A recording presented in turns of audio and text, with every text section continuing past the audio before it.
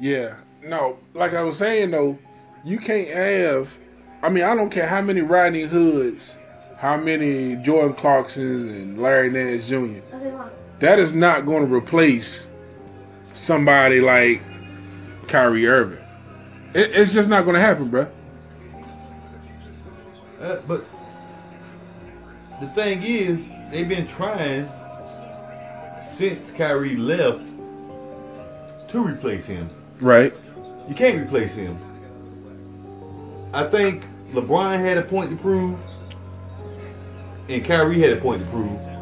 But the only person that's proven a point out of this whole scenario is Kyrie. Kyrie said he was a man. He said it with his chest. He said he didn't want to be that nigga little brother. Right. And he made his own decision. He blazed his own path. He left. And when he left, he went to Boston and took over a team that really wasn't that great. See, that's where I'm conflicted. Okay. See, you know, I'm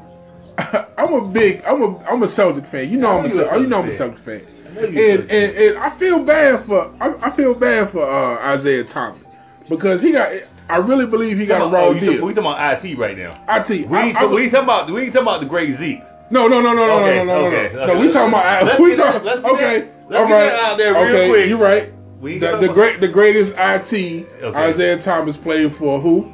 The Detroit Pistons. Detroit basketball. Okay. Goddamn right. I understand that. So my thing is, if the man's sister passed away. Yeah. Balled out. They was going. Balled out. He balled out. He averaged 28 points. He averaged 28 points the whole season, but he balled out that night. His MVP candidate. Much respect. MVP candidate. My man had brakes on his shoes because he thought he was going to be a max player and get the max deal. Yeah. But it didn't work out for him. So you mean to tell me they traded him? I really thought that he was going to be good in Cleveland, but that defensive presence, trash. No. Trash. The problem is, bro, he's what? 5'8", 5'9"? It don't matter. Muggsy Bogues was 5'3". Oh, okay. Muggsy Bogues. Okay. LeBron is the Randy Orton of the NBA.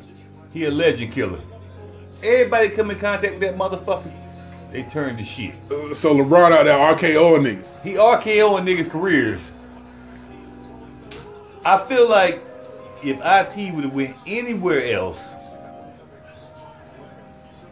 he might not have had a chance to run for a championship, but this nigga would have had his same stats. He would have still been up there in the elite category of NBA players right now. Right now, as it is, after he played with LeBron, IT is a joke. He's a fucking joke. The whole internet is clowning this motherfucker over the shit he did in 15 games with the Cavaliers. So that's fucking crazy. So let me ask you this. If they would have incorporated him more in the offense, as far as like handling the rock more and being more of a distributor, do you think they would have been more successful than they were over the last couple games since he's been back from that hip surgery? Because they could not have been less successful. This is the worst run I have seen on a LeBron team.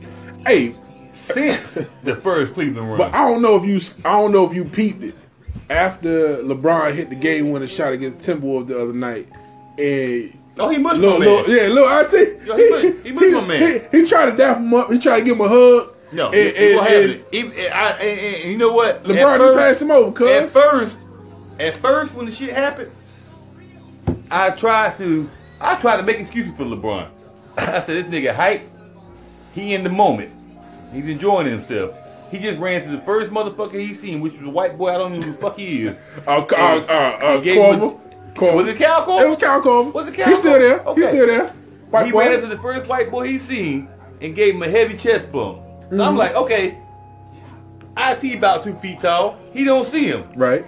IT grabbed this nigga whole elbow, all this. He grabbed his forearm and his elbow. And this motherfucker just kept on running. Because he already knew. Nigga, you gone. Is Cal Korver still there?